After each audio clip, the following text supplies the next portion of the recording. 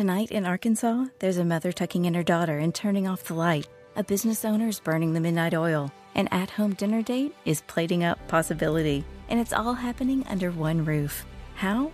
The power of a conversation, like the one John from Integrity Solutions had with First Horizon Bank about his vision for a sustainable mixed-use building. Now it's not just words, it's life.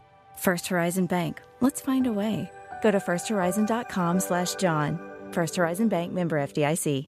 Bulldog football? Roundtable? The Fan is proud to be the official sports talk station of the Dogs, and it's time for Bulldog Roundtable with Buck Belue. 25-20, far sideline, 15, 10, 5, get in there, touchdown! Bulldog Roundtable is proudly presented by Georgia's own credit union, Haug Law Group, and by attorney Ken Nugent. And that's going to be the ball game. Georgia will win this ball game. Only on the Fan, 680 and 93.7 FM. All right, Road Dog, I'm going to need your help on this one. Coming and going, it takes more than one person to keep up with that as it relates to the Bulldog football team. So we got Trez Marshall has elected to transfer out, linebacker, and he's going to Alabama. That's right. He's going to go be a part of Saban's defense over there and potentially Grantham's. We got Rosemead Jack Saint. He's staying with the Georgia Bulldog program, the ex-wide receiver, and I think he's a really solid receiver, Adam. So that is, comes in clutch for Brian McClendon and his wide receiver group. This guy has been a really solid player and stepped up this year when they needed him to. Definitely. And I the more depth you can give me in the wide receiver group, I'm taking it. I want it, especially the experience as well. Now, the big one, in my opinion, and the one I'm tracking and been talking about, is in the middle of the offensive line. You got Cedric Van Pran, who was one of the team captains this year, and reportedly had filed thinking really seriously about making the jump to the National Football League. But we've had the deadline now come and go, and still no word on Cedric Van Pran and what he's decided to do. As I understand it, they've provided him with a little bit of an extension, I'm told, of 3 days. So the deadline to be in or out of the draft as an underclassman was last night, and still no news coming down on what Cedric Van Pran's going to do. And we've got some competing message boards with what is going to happen. I've got On3, which we've used here on the show before, saying that we should expect something today. That's what they've tweeted out. I've got UGA Sports saying we expect something tomorrow, and they're also putting in theirs that they think he's going to be staying. Staying?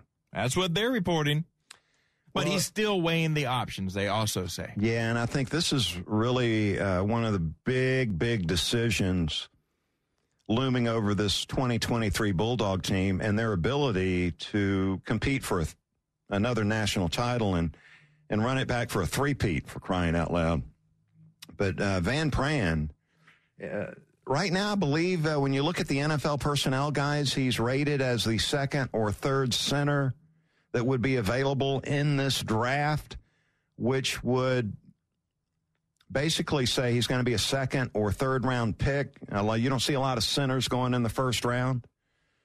So maybe he decides to come back. I do know this, looking at the offensive line, look, Broderick Jones has left. He's going to the NFL early. But with Amarius Mims, and from what I hear, they're very high on Ernest Green, young player there in the program, they should be able to cover that up.